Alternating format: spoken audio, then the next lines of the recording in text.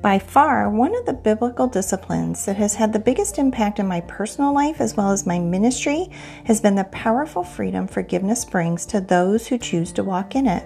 Hi, I'm Tina Smith, and thank you for joining me this week for an encore presentation of my series on forgiveness.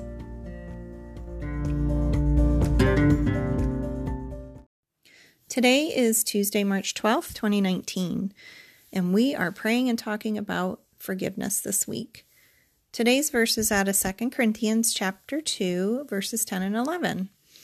When you forgive this man, I forgive him too, so that Satan will not outsmart us, for we are familiar with his evil schemes. Withholding forgiveness of another is a surefire way for the enemy to have control in our lives. It opens the door for his attack and keeps us from walking in the victory Jesus died for. Forgiveness is a weapon. It was the very weapon that Jesus used on the cross, and it is also the very weapon we have to walk in freedom and victory in Christ. Here's something for you to ponder today. Do you recognize your choice of unforgiveness as an open door for the attack of the enemy in your life? Let's pray.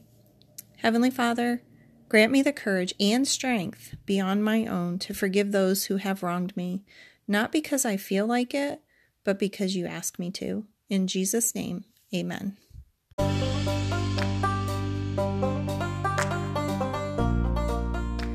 This has been the Raising Kids on Your Knees daily devotion.